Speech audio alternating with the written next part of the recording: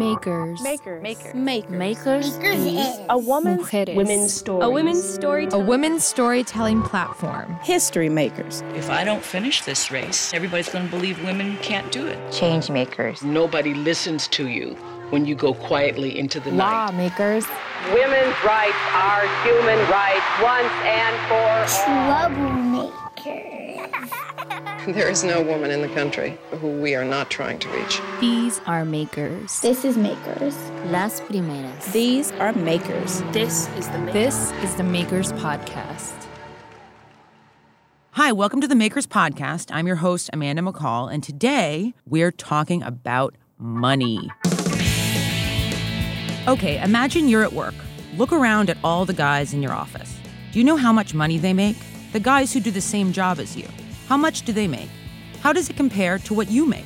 If those questions send a shiver of fear down your spine, then I'm very glad you're listening.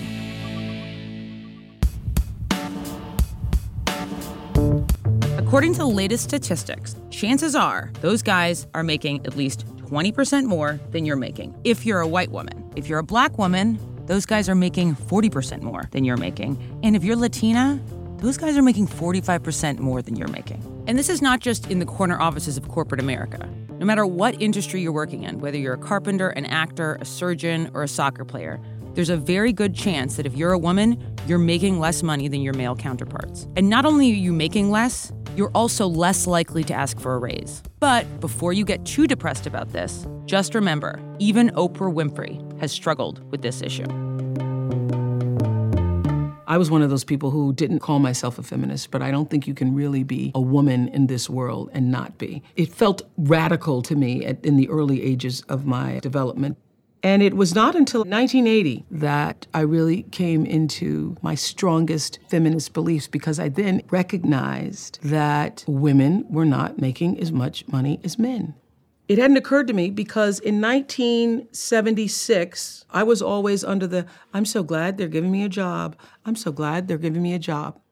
I'd been working since I was 19 years old in television, 16 years old in radio. I was getting paid $22,000, and the guy who I was co-anchoring with was getting paid $50,000. So I went into my boss and I said, he's getting paid a lot more money than I'm getting paid, and we're doing the same job. And you know what my boss said? He said, you're a woman. Why should you make that much money? And I said, well, because we're doing the same job. He says, I don't think so. And I did not get the raise. I didn't get another dime.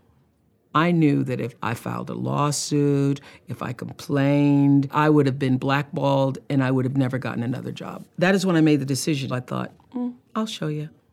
And I did.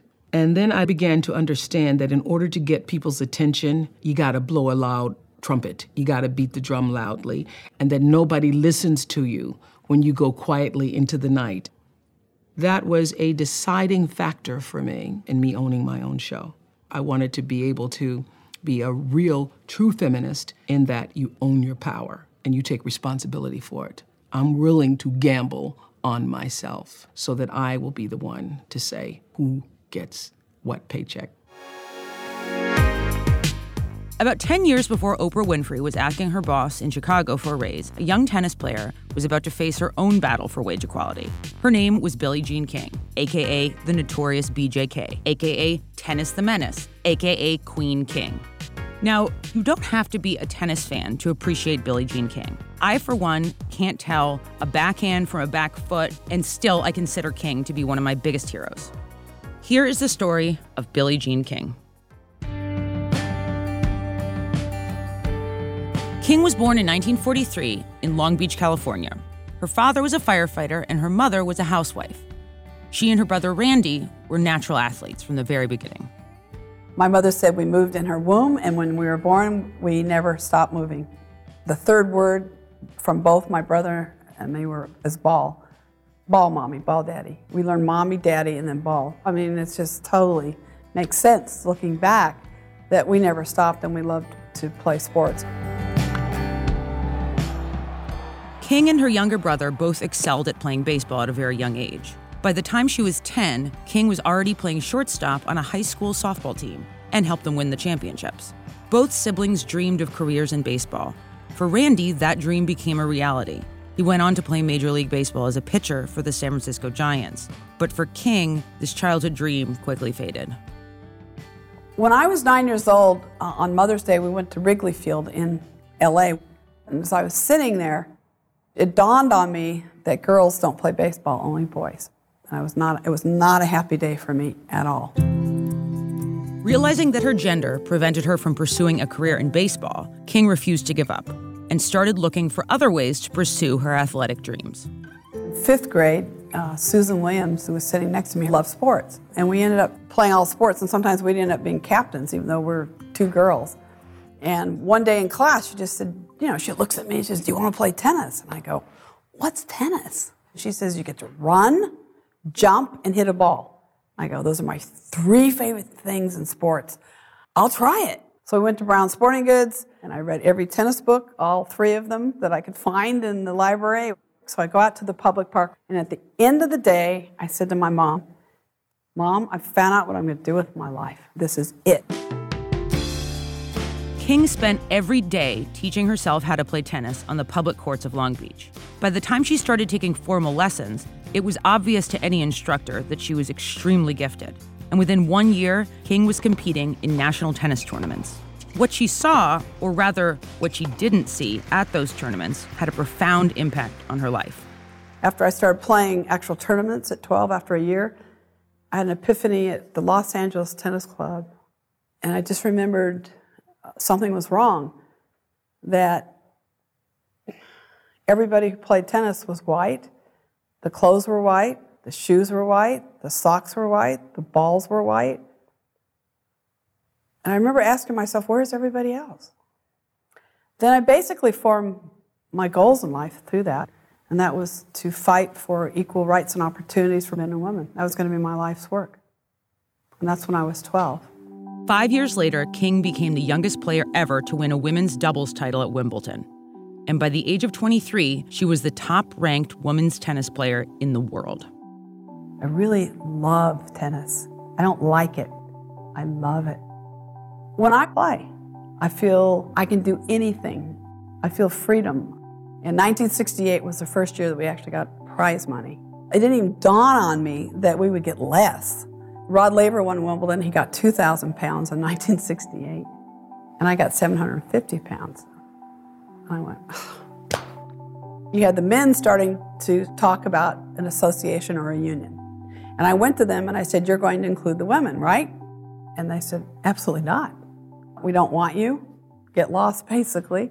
King became an outspoken advocate for wage equality in tennis. In 1970, women's professional tennis was officially born with 9 female players known as the Original 9. They each signed $1 contracts with world tennis publisher Gladys Heldman.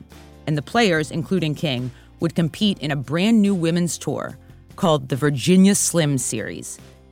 In 1973, King founded the Women's Tennis Association, uniting all women's professional tennis players in one single tour. That same year, using her standing as one of the world's most popular tennis players, she threatened to boycott the 1973 U.S. Open if pay equity was not addressed. The tournament met her demands, and the U.S. Open became the first major tennis tournament to offer equal prize money to men and women.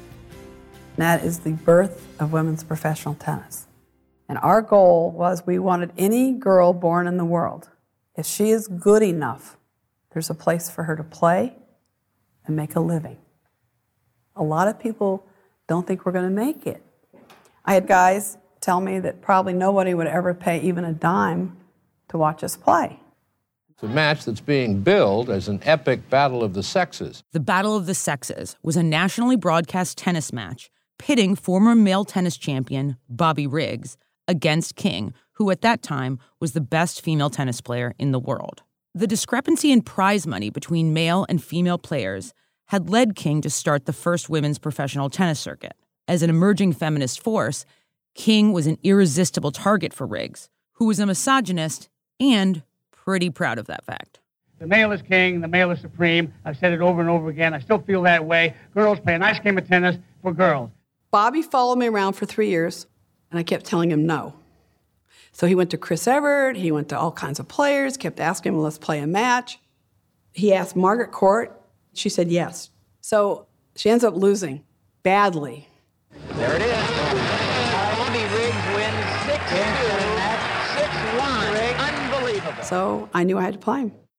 The match between King and Riggs was heavily promoted. Riggs created a spectacle everywhere he could go, all over TV and media, baiting King and boasting about his impending victory against her and, in turn, all women who tried to be equal to men. We're only in our third year of women's professional tennis. A lot of people don't think we're going to make it. So this is huge. I knew I had to win. What a scene it is. Probably more than 30,000 people are in this arena for an all-time record tennis audience anywhere in the world. And here comes Billie Jean King. And she's got the fans here tonight. My strategy was hit the ball as softly as I could, so he had to generate all the power. I drop shotted, I lobbed, I floated one, I went to net, and I was going to run him into the ground. But look at how Billie Jean King has been running him over the court. And that's been her principal tactic, to wear him down. Oh, I was so relieved. I was so happy. The winner of the Battle of the Sexes, Billie Jean King. That night it wasn't about tennis. It was about history, and it was about social change. King won the match, and what's amazing about it is she didn't just win the match, but she won it in front of an estimated 50 million people who watched on televisions across 37 countries. King has continued to be an impassioned advocate for women's rights. Since King won the Battle of the Sexes against Bobby Riggs, she has continued fighting because, guess what? The fight isn't over. It wasn't until 2007 that Wimbledon finally became the last Grand Slam tournament to implement pay equity between male and female athletes. 2007. This was a battle that was won thanks to the continued efforts of Serena Williams, who, like King, is not just an astonishingly talented tennis player, but is also a leader in the fight for gender wage equality and social justice both on and off the court. When you oppress people, either by gender, by race, by sexual orientation, when you do that and the doors become ajar, they will fly open. And they will come, and they have. Since King's historic win against Bobby Riggs in 1970, there has been progress for women in tennis and other industries. On average, women today make 20% more than they did in 1970. But that's a slow growth rate. If we continue at this rate, women will not achieve equal pay for equal work until the year 2059. The future of income equality is in your hands. If you've been meaning to ask for a raise, today's the day, ladies. Do it. In the words of feminist icon Beyonce Knowles, the best revenge is your paper. Thanks for listening. And to learn more about Oprah Winfrey, Billie Jean King, and other groundbreaking, money-making women, go to makers.com.